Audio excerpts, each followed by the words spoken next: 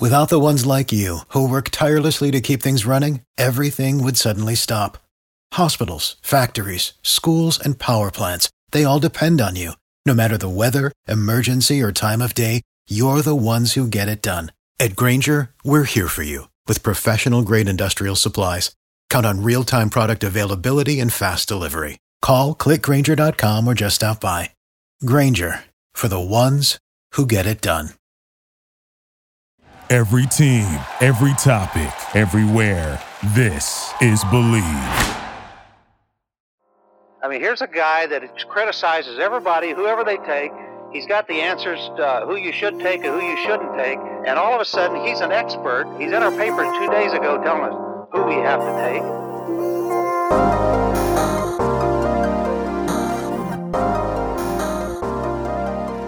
Welcome back to the First Team. I am Joe DeLeone, and joining me as always, my good friend and NFL draft analyst, Ryan Roberts. Today, we're doing another NFL draft mailbag. Haven't done these in a couple of weeks. We're back here. I don't know if we're going to do one when we go to the NFL Combine. Oh, we're going to do it. We're going to do it. It's going to happen. Let's do it. Okay, well, with that enthusiastic of a claim, then obviously we must do a mailbag from the Combine. Getting a table is to be determined. We're still working on that, and if we get the table, that will certainly make things a lot easier. Mailbag today, we're going to talk a little bit about the biggest things that we're paying attention to going into the 2024 NFL Combine, biggest storylines, things to watch, all of that good stuff before we get to the questions. And I want to just quickly share with you folks a quick word from our friends over at BetOnline. BetOnline continues to be your number one source for all of your basketball wagering needs, including pro and college hoops throughout the year. If you're like me and you get really bored during the offseason and you look for something to bet on, I try to stay away from betting on the draft and anything like that because logic completely goes out the window. I have found a nice little pocket of college basketball teams and games that I like to bet on, and you can go and do that over at BetOnline. Head to BetOnline today to become part of the team, and remember to use promo code BELIEVE, BLEAV, for your 50% welcome bonus on your first deposit. BetOnline, the game starts here. All right, Ryan, 2024 NFL Combine. Did a radio spot yesterday and was asked a ton about what to expect from the Combine, who are going to be some of these top performers, who could maybe even be weak performers. I want to kick it to you first here on anybody that you are interested or things that you're interested in following and tracking. Well, I think the first thing is that we have a really good talent at the top of the pass catching class, right? And I'm going to kind of lump tight ends and wide receivers together because, of course, we have Brock Bowers out of Georgia at tight end, who is alone at the top of his class, right? Like tight end 1 to tight end 2 is a chasm this year. Like there is such a huge difference from tight end 1 to tight end 2.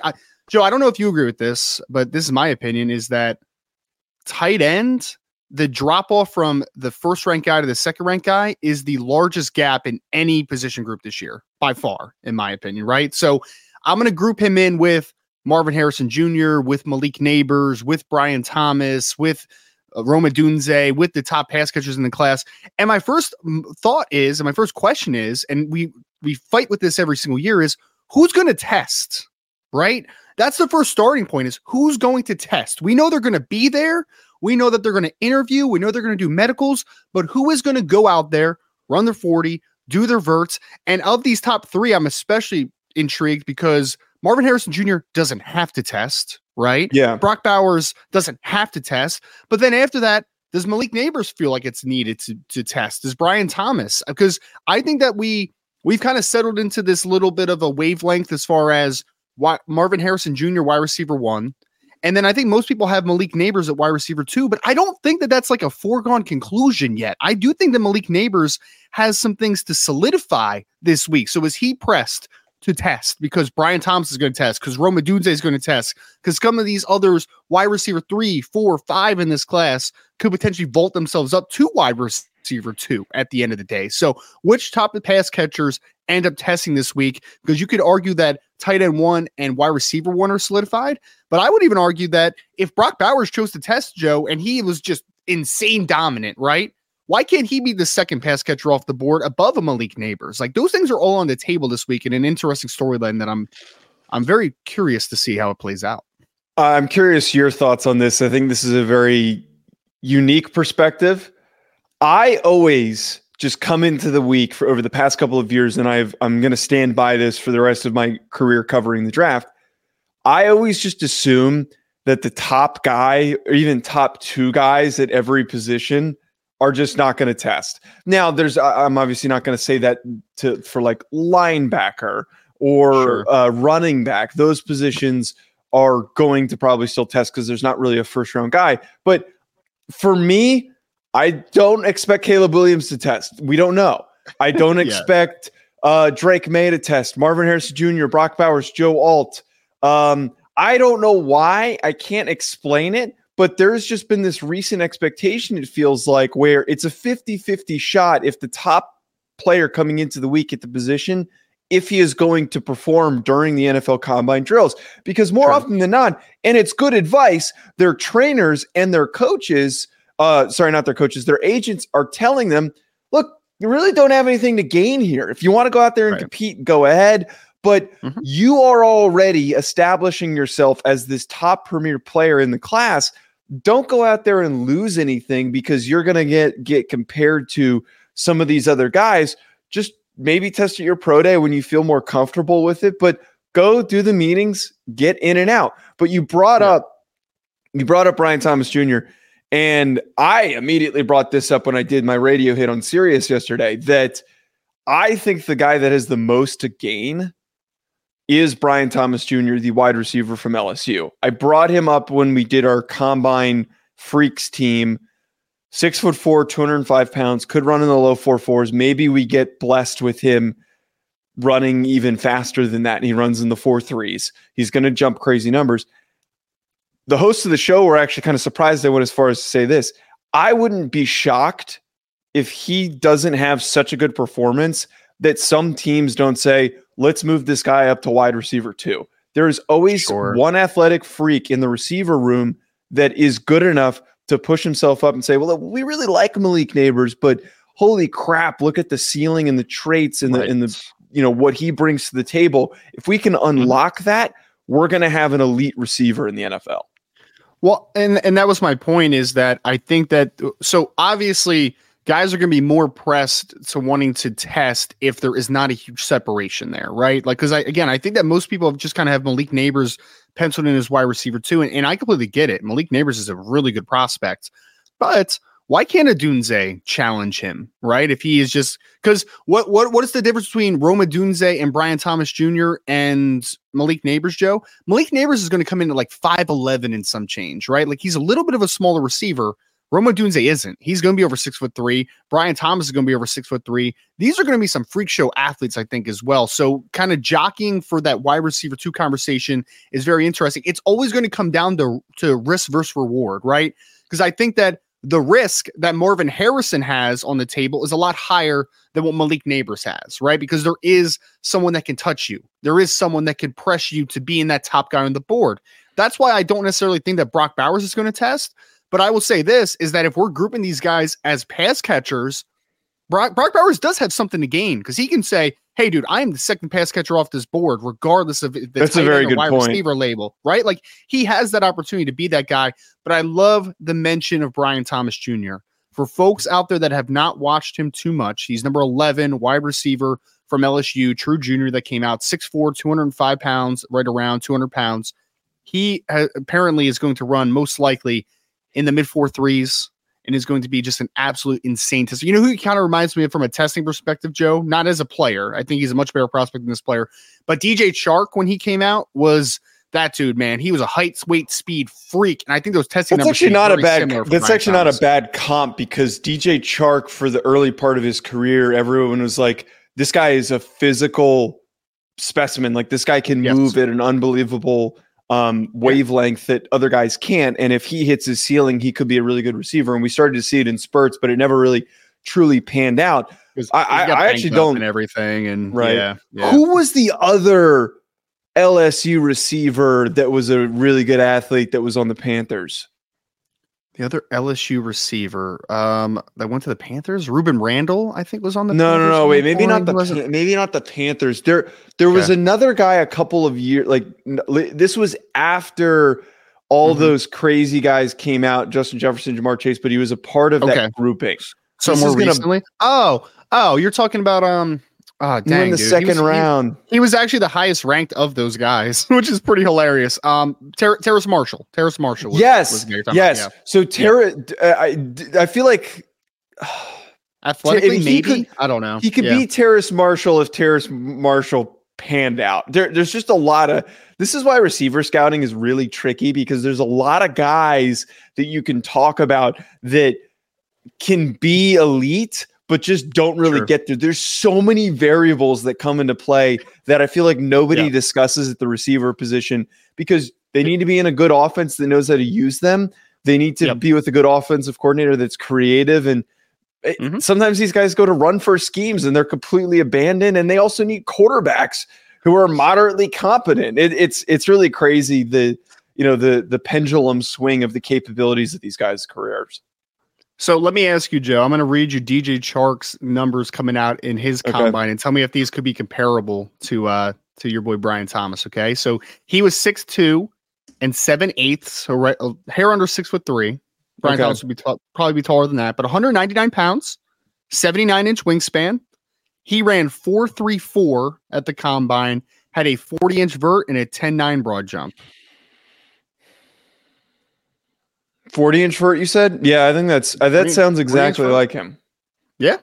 And 1.51, 10-yard split. So he was, decent starter, but more than anything, he was a long strider, which I think is exactly what Brian Thomas is. So DJ, or not DJ Chark, Terrace Marshall was 6'2.5", 205 pounds, 4.4 40-yard dash, 39-inch vertical. And then his broad was 125 inches. So, I mean, they're all kind of in the same hilarious grouping. Yeah, that they're all LSU receivers and they're all very similar.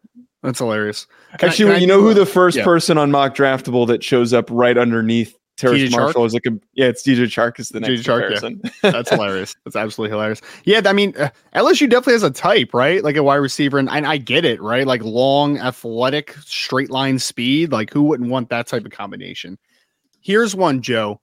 You mentioned this player as a person that probably won't test. I'm going to make a case that they will test, and I want to hear if you think that I am correct and on my logic here, okay? There is an assumption, and I get it. Notre Dame offensive tackle Joe Alt will not test or doesn't have to test.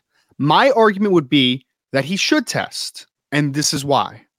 One, I think that right now he is the favorite to be the first offensive tackle off the board, but I would not say that that is 100% solidified. I think there's still a world where a team could talk themselves into Olu Fashanu or even Amarius Mims, potentially. I think that there's a world that could happen. And I don't know if you've heard this, but I've literally seen this on Twitter. It is getting over the top, in my opinion. There is an assumption that Joe Alt is not a very good athlete. Like, he's a good, solid athlete, but he's not a great athlete. It's out there, man. It's so out there. I've seen it. I've seen it. The TikTok analysts say that he's not a good athlete. Joe, I've even seen, I would even say this, though. I have seen some more prominent mainstream analysts phrase Joe Alt this way. Very high floor, rock steady, doesn't lose many reps, and they just do that cliche thing where they basically are saying that like he's just a really good player, but maybe not the most best athlete of all time, not the most explosive athlete of all time. And I think people forget that Joe Alt at 6'8", 322 pounds was a high school tight end. And I think that we forget how athletic that young man is. So I think that he has a chance to go to the combine and shut those things off and make sure that you understand that, like, hey, bro, this isn't just a technician that isn't a very good athlete. This is the full package. He's got the genetics. He's got the backgrounds. I think for me that if Joe Alt goes to the combine, he can shut off any of those naysayers in any of those conversations. I would not be shocked if at 320 pounds, he runs around a 5 flat or sub 5. Like, I think that he has that potential in him with how athletic he is. I think Joe Alt should test in Indianapolis. I think he should, and I think that he can kind of put that final stamp on, he's OT1, stop overthinking this guy. Yeah, but I love all that. But at the same time, he's only proving wrong a couple media idiots. I feel like the NFL is confident in him. Joe, I think you're giving the NFL evaluators a little too much credit, man. A little too much credit. You're right. We've seen reports out there all the time, not even just Joe Alt-centric, but read reports where you're just like, seriously? Like, a scout thinks that? Like, they said that. And even if it's anonymous, you're just like, huh. I don't think scouts are infallible at all. I think there's a lot of bad, and this is all due respect. I think there's some bad NFL scouts out there. There's some really good ones, of course. There's some solid ones, but I do think there's some bad ones that have watched Joe Alt and think that he's a good athlete, but not a special athlete. And in a class where behind him, he has Olu Fashanu out of Penn State that is probably going to be a dynamic tester. Marius Mims out of Georgia that I would be surprised if he wasn't a dynamic tester. I think Joe Alt has a chance to kind of shut off that conversation and be like, guys, you've underrated my athleticism. I showed it to you. Not only am I a technician, not only have I played a ton of football, but I'm also a great tester. And I'm also a great athlete. And we can just have that kind of easy offensive tackle one conversation down the stretch of this cycle. This guy's stroking my ego big time. Thanks, Irish Lou. I do get that comp a lot. We talk a lot of NFL draft comps. I get a lot of Taron Egerton comps. I used to have... So from the movie Kingsman, I got distracted. I always get distracted when this is part of movie Kingsman. He had much more thicker framed glasses than I used to. I wear the same glasses, so I used to get that a lot more often. Back to football. I do see what you're saying, though. I would love to see Joe Alt test. I would absolutely love. I think that would really put on a show. And I think that we'd stop hearing a lot of those doubts as you're talking about him athletically. I want to throw out there two names that, and this is a very different angle to take here. Two names that I don't think are going to test well, but could and will shut me up if they do. Okay. Yep. Two guys that I want to see if they're more athletic. Didn't mean to throw that on the screen again. If they're more athletic, you're just stroking your ego more. I pushed the enter key on when I was trying to move something. Two guys that I want to see if they're more athletic than I expect, but at the same time, I think could calm some of the hype that they're receiving. Jeremiah Trotter Jr., the linebacker from Clemson, and T'Vondre Sweat, the defensive tackle from Texas. Jeremiah Trotter Jr. is potentially going to measure in sub 6 foot. He's probably not going to have super long arms. Around 6 foot. Yeah. Right. Yep. He's probably not going to have super long arms. And if there is a world where his jumps, his 40-yard dash is on the slower side, and if his short area stuff is not great, I think I feel a little bit more justified. I'm going to go as far as to say this. I have a top 200 grade on Jeremiah Trotter Jr. I have seen so many people place this guy as the number one linebacker in the class, and I do not see it.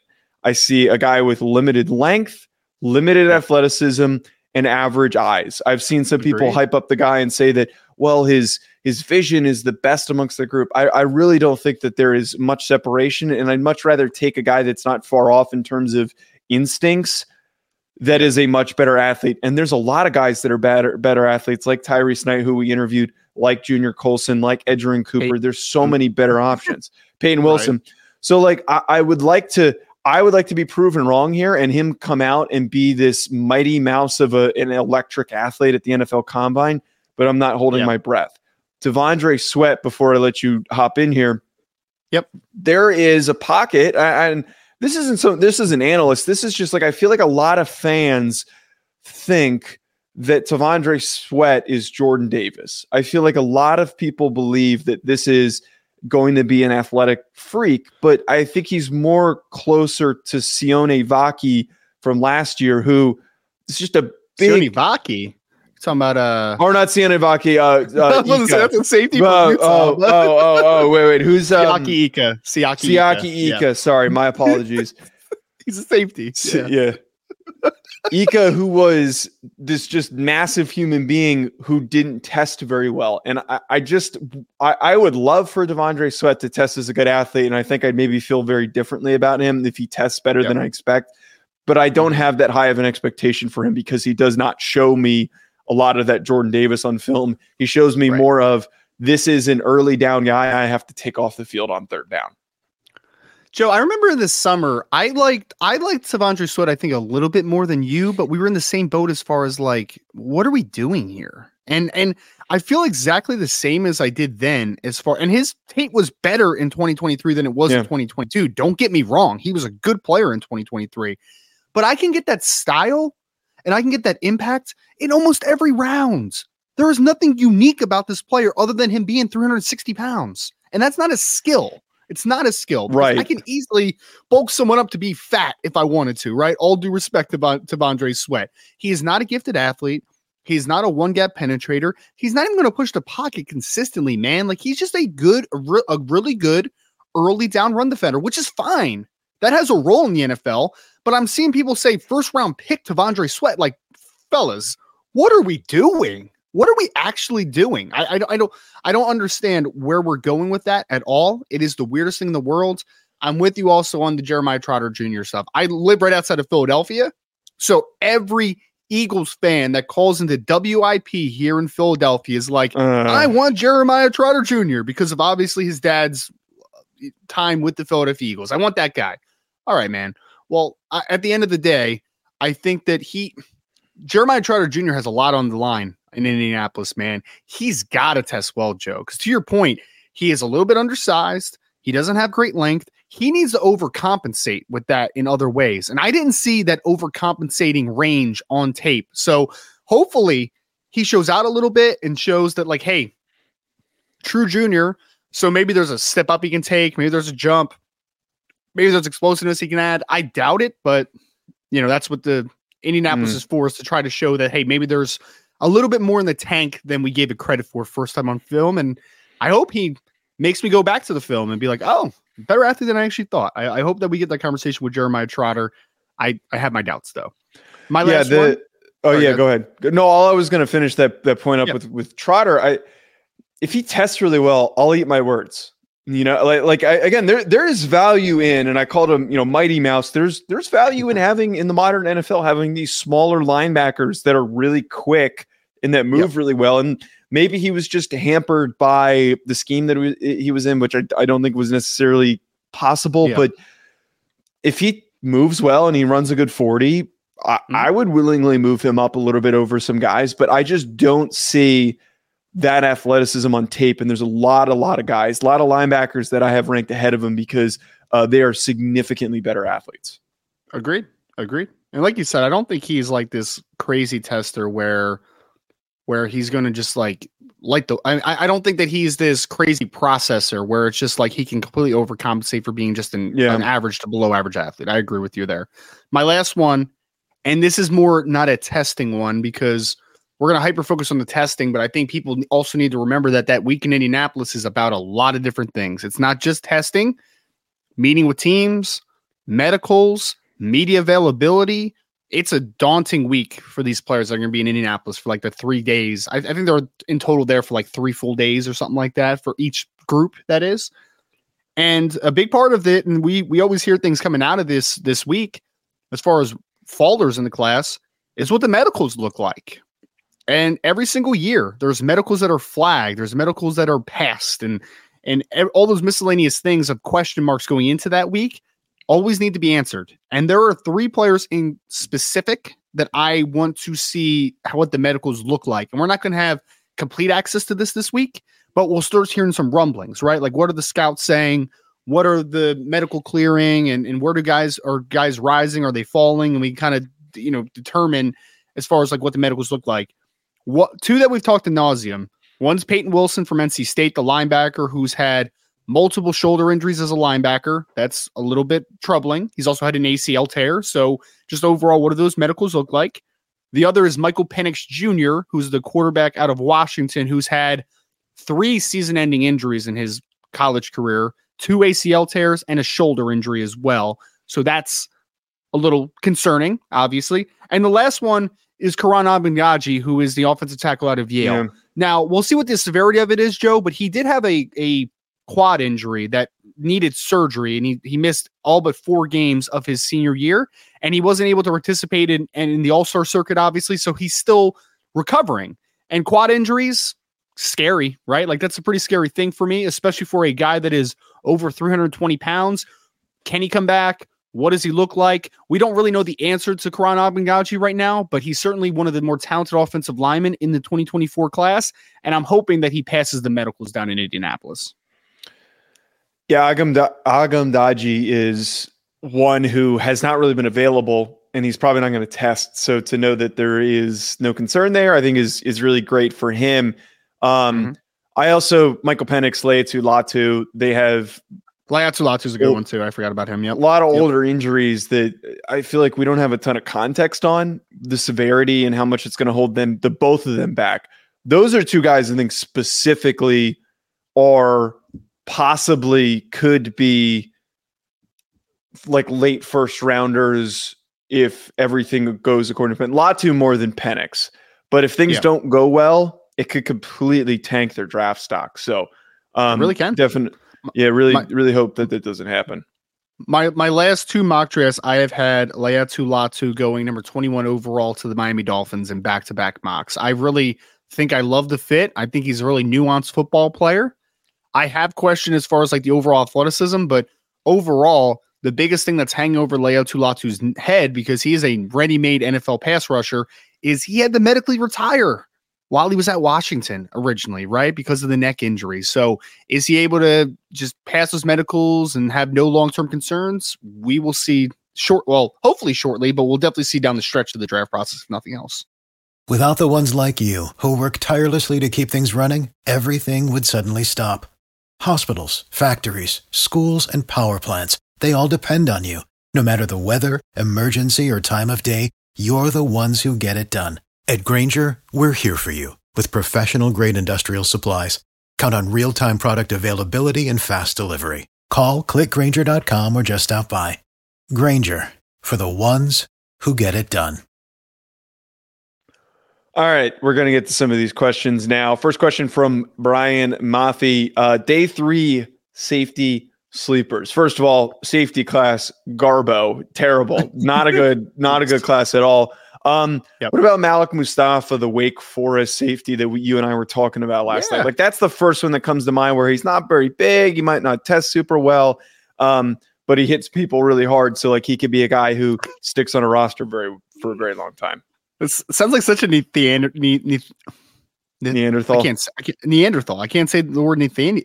Oh my God, what the heck is happening? I can't say the word. A Neanderthal thing to say is that me hit hard, right? But like he does hit hard. And I was actually watching him a ton last night because we had the interview with Kalen Carson, obviously, last night. That'll be out on the channel pretty soon. But he was speaking heavy volumes about Malik, I guess is how you actually pronounce it, not Malik, and just kind of the intangibles that he brings to the game. Incredibly hardworking kid, incredibly physical, brings pretty good explosiveness to the table. And I must say, man, he's a pretty good. He's a really good downhill thumper. I mean, he despite being a smaller guy, he really does play very well in the box and make a ton of plays. I would say this too, Joe, is we don't know exactly where some of these guys are going to go. It'll be dependent upon how they test. But if Jaden Hicks out of Washington State makes it to the 4th round somehow, that one popped in my head. Dude, I like Jaden Hicks a lot, man. He's inconsistent with his processing, but 6'2" plus, 210 plus pounds, really physical, really good downhill range. I think there's a little bit of limitations from range from depth, but that kid is a modern day strong safety that I think could bring a lot of really nice things to the table. So he would be one guy that I would just quickly shout out. I'm looking down my list as far as like guys that I would pound the table for on day 3, because I think that's kind of where this question's coming from a little bit more. One that's like worthy of maybe a 6th or 7th round conversation that I don't know if you've even seen, Joe, but I do like Patrick McMorris, that was originally at San Diego State and did a Cal this past year. 3 years ago, or actually, 2 years ago, I guess technically, 2021, Patrick McMorris was excellent for San Diego State. Excellent. 2022 season, missed way too many tackles, was very inconsistent. 2023, I felt like we split the difference a little bit. He went from maddeningly inconsistent in 2023. He went from very good in 2021 to maddeningly inconsistent in 2022. And I thought he was good in 2023. Now, he may never be a starting caliber safety, but if you get Patrick McMorris out of Cal in the 6th to 7th round, I think he could stick, man, because he's a hitter. He has enough instincts. I just think he's got a little bit of a make it feel to his game potentially. A lot of very deep pull on that last one there. Yeah, I'm going to be very, very honest here. I have spent probably the least amount of time. There's two position groups I've like just deliberately said I really don't care, safety and running back, because I'm just going to get to them later on. Because again, there's nothing sexy about either of those groups this year. They're fine. You know, they're fine. There's some decent players. There's so much more better talent across the board in some of these other position groups. Andre Tonsil, who are three players who will rise in the NFL draft that no one is talking about? Let's just do one who we think is going to be a riser. Man, that's a great question, Andre, because it's so open-ended. I would rather him almost ask me who is one player from a specific position that could be a big riser in the class. I've mentioned one a ton, so I'll stick with it, I guess. Theo Johnson out of Penn State, I think from the media side is going to be a big riser because tight end 3 is wide open, man. It really is. Like, you have Brock Bowers as the quintessential tight end 1 in this class. Then you had Jatavion Sanders out of Texas, who's probably tight end 2 and probably a second-round player. But then who's 3? You know, is it Cade Stover? Is it, you know, there's a bunch of guys that are kind of in that weird grouping there, but there's not a clear answer. And I think that Theo Johnson, when he goes to the combine and runs high 4.4, 4.5 flat, somewhere in that ballpark at 6'6", 250 pounds, I think he could end up being a top 64 pick when all is said and done, because people are going to bet on that athleticism and that upside. So I'll go with Theo Johnson as my riser out of nowhere following the combine. I wouldn't say that this is out of nowhere, but I'm going to throw in there. I think that Tyler Guyton, the tackle from Oklahoma. Oh, that's not out of nowhere, Joe. I know, well, that's what I'm saying. That's not out of nowhere, but like has been rising and could find himself like locked in the end of the first round, because like his film probably isn't as comparable to some of the other guys that are in that conversation of late first round.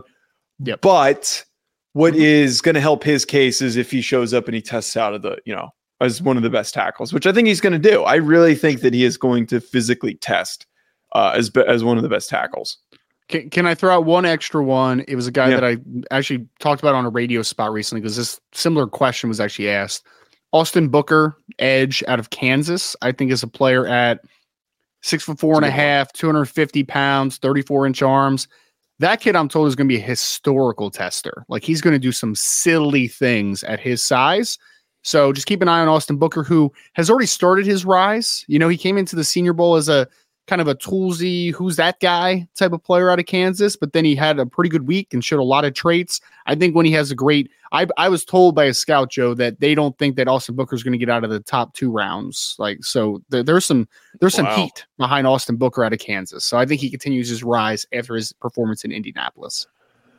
Next question from Brett. Who are the top press man corners in the 2024 class? The two that come to mind, like, immediately without like thinking further.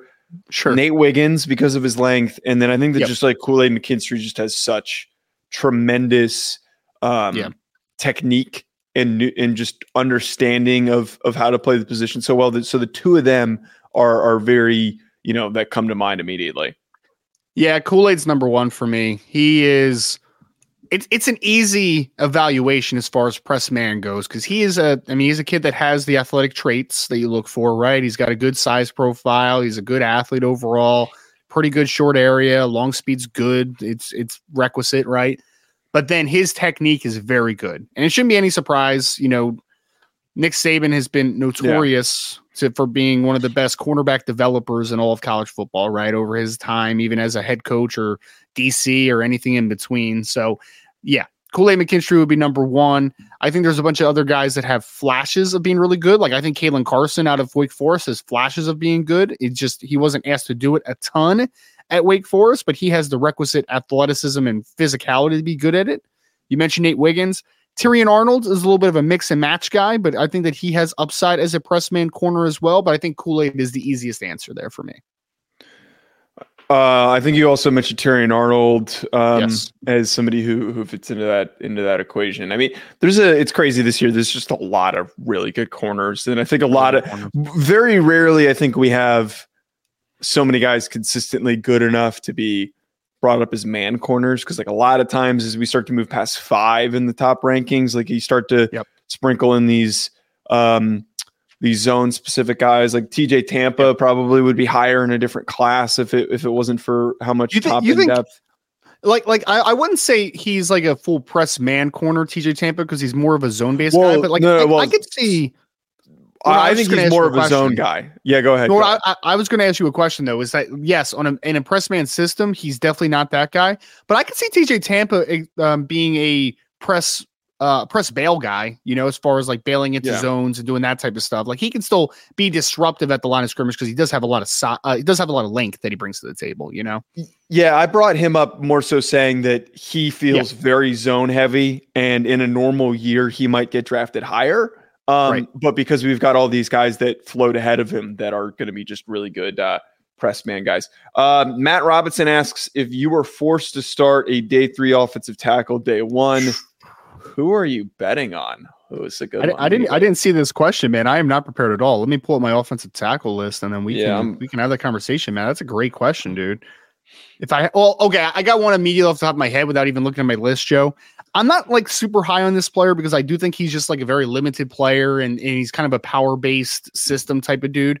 But Javon Foster from Missouri for me is like one guy where if he has to start in the relative near future, I don't think he's going to kill you, right? Like even if it's left tackle or right tackles, he has experience mostly at left tackle at Missouri. He's just a physically solid dude, right? So Javon Foster would be one where I'm just like, he could do it if you need him to do it. I don't necessarily want him to do it, but yeah. I think of Matt Goncalves from Pitt is like one that pops in my head. Like he's got good film, he's steady. His ceiling is not very high. He's probably at his ceiling because he's an older player too. But like I wouldn't be shocked if you're like, crap, our right tackle's down, Matt. You're gonna start, you're gonna start week 1. And he goes somewhere in the 4th round. I think that he's one of those guys that just like really, really stands out to me. Yep. So Matt Goncalves, I said Javon Foster. I'm trying to see if there's anybody else that I would have in that bucket. I think Javon Foster is like a guy that's just, he is what he is, to your point. Like, I don't think he's going to get a ton better, but he can definitely do it. I mean, according to PFF and stuff, Roger Rosengarten's a day 3 player. So that would be my actual pick is Roger Rosengarten. All right. Well, he's not going to be I know, when it's all said and done. Talk about a guy who might test well and really help himself is Roger Rosengarten. I think he's going to test just good everywhere, right? Like I think we're going to we underestimate those offensive tackles. He's kind of in the similar bucket of Joe Alt, where it's like he makes everything look kind of really easy, so people think that he's not incredibly explosive and stuff. And I'm just like, guys, I just think you're underestimating just how controlled and smooth the player is sometimes. Like the kid can play without question. Smoothness and control is always undervalued. It's completely overlooked. And Amarius Mims is the highest ceiling tackle of the group, but like what he puts on tape is obviously going to get people more riled up than what Joe Alt puts on tape, which is just good rep instead of Amarius Mims, who is, I'm going to kill this guy in front of me and you guys are going to enjoy it. That's the, that's the difference. You know what's so funny about Joe Alt, Joe, is that I feel like you can remember his bad reps so much because there's very few of them. So it's like, have you ever seen the movie Miracle about the 1980 Olympic hockey team? You remember when they were talking about the Triniak, the goalie or whatever? They're like, if you get a goal past that guy, keep the puck because it doesn't happen very often. That's how I feel about Joe Alt. It's like, oh wow, Joe Alt gave up a pressure. Doesn't happen very often, dude. Like you need to remember that rep, and we certainly do remember those couple reps Joe Alt gives up. Just a couple. And I think that's why I've seen some media folks like hyper fixate on some of those reps and try to use that as a knock on him. It's like, it feels like it stands out to you, but again, those are such rarities where he doesn't have the best of reps. And like, that was why before I came into his film, I even said this to you and you gave me shit for it. Why coming into watching his film, I was like, well, it felt like he didn't have that great of as good of a year this year, just from watching the games and like remembering to like a couple important games where Joe Alt got beat and it was in an important spot or he didn't look as clean. Well, you tried bringing up a rep against, who was it, Duke? I can't remember, where literally his guard tripped him, and you're like, "Oh man, he gave it up." We watched the broadcast, and we don't even know that stuff. That's the thing. You don't even notice it until you sit there and watch the L22. So we don't have any more Twitter questions today, but we've got a couple in A couple comments and questions in the chat. Our good friend Jamie Williams. I think the Bills might be leaning wide receiver, but what does the cornerback safety market look like for this draft? That's another position of need. I mean, we've discussed here, there are a lot of really talented corners for them to get on day 2. Limited options for them at safety. I will say, if we're talking specifically first round, if they do go safety, maybe they miss out on some of the receivers that they wanted. I would say Cooper DeJean, who could play in multiple roles, or Cam Kitchens is worth, I think, bringing up as an option for them. If you're looking at first round, Jamie, the only guy that I would even consider in the first round out of a true safety is Cam Kitchens, right? Because I still do consider Cooper DeJean a corner that can play safety. Like, there's a little bit of a difference there. Cam Kitchens is the only one that I think could be worthy of a first round pick with the range and the ball skills and the center field potential that he has playing the safety position. Other than that, if you get on to day 2 and maybe you get a Tyler Nubin out of Minnesota, like that type of dude, that's fine. I think it's fine. The trouble is that those guys run out very quickly in this draft, though. So if you don't get Cam Kitchens or Tyler Nubin or even Jaden Hicks out of Washington State's a kid, Javon Bullard, he's not a true center fielder. Javon Bullard, who's a nickel safety hybrid type of player, you're in a tough spot there, right? Like, you're in a little bit of a tough spot. But cornerback, I mean, you can get a guy almost every round. I mean, it's that deep of a class this year. Yeah, there are going to be so many options for them to get to. Joe Garish throws in there, I'd love to see Isaiah Fonse make it somewhere. For those wondering who the heck is that, former Montana State running back, did he end up at San Jose State, or did he not end up playing there? But he finished his career at Cal, had played football for 1,000,000 years, was really fun to watch. I think we had him on this channel. You interviewed him. Yeah, man, I interviewed Isaiah. Yep, I did. If there's like a Jaleel McLaughlin type guy that just finds his way onto a roster and has like a random good game and everyone's like, wow, that was like, where'd this guy come from? I think it's Isaiah Fonse. I don't think he's going to get drafted though. I just don't. There is, even though that, like, not a super exciting athlete for the running back position, but there is just so much of an uphill battle for a running back that has as many reps and carries as he does. And I believe he's had a couple of injuries in his career too. That does not he missed time at Montana State. I was just looking up his Cal numbers this year. He averaged 5.2 a carry, had 7 touchdowns and limited opportunities behind Jaden Ott. So it's not like he wasn't productive at all. So, hey man, he'll be a kid that's in a camp. There's no doubt. I think one thing that you hit on, Joe, is that there's nothing overly exciting about him. He's just kind of solid everywhere. You know, Jaleel McLaughlin had some juice. Like, there was things to get excited about a little bit with him. Isaiah's going to be 5'8". He's going to be 205. He's kind of like James Robinson in a way. Yeah, I can see James. James was a little bit more powerful than Isaiah Fonse, though. But yes, I think that he'll be in a camp. I don't know if he has enough to stick necessarily, but certainly a very productive player during his Montana State career. And then he was productive in his limited role at Cal as well. So he'll be in a camp. We'll see if he can stick. Migrating Coconuts. That's a wonderful name. Ryan Flournoy. We got a lot of the FCS fans on the channel have kind of snuck their way in on today's stream. Ryan Flournoy is going to show up big at the combine. The SEMO, Southeastern Missouri wide receiver, Ryan Flournoy. Yep. I mean, I got to be blatantly honest here. I don't really have much context on his testing numbers. Do you have anything on him? Was he at the Senior Bowl? Or was that it? He was. I think he was at the Senior Bowl. Yeah, he was one of the few FCS guys that made the Senior Bowl, and I think he was fine. He had a couple nice reps. Nothing about what you would expect from a 2024 FCS player, because most of those guys had already transferred up that were good enough to be in that conversation. So apparently he's going to test pretty well. I was actually looking at the some Blesto measurements and some estimates on. Actually, not even estimated. He literally. So I don't know what he measured at the Senior Bowl. But this past spring, he was 6'1" and 3/8", 197 pounds. So 6'1.5", pretty solid size.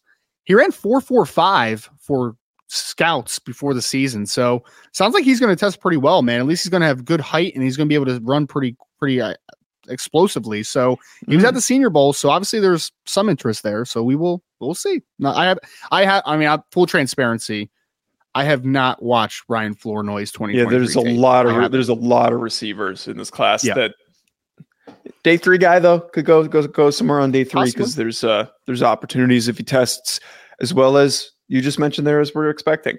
I think it's going to wrap us up on because we are out of questions. We're going to try for next Friday. We're going to see how that turns out. At Joe DeLeone. But actually, now that I'm thinking about it, we got to figure out a different time. I have a radio. Your name? Did you? No. I have a radio spot booked at 10 on Friday, so we may need to figure out a different time. But at Joe DeLeone, at Rise and Draft, hit the subscribe button. If you're tuning in on the audio version, please give us a 5-star review and let us know what you think of the show. We'll be back with more. Enjoy the rest of your week.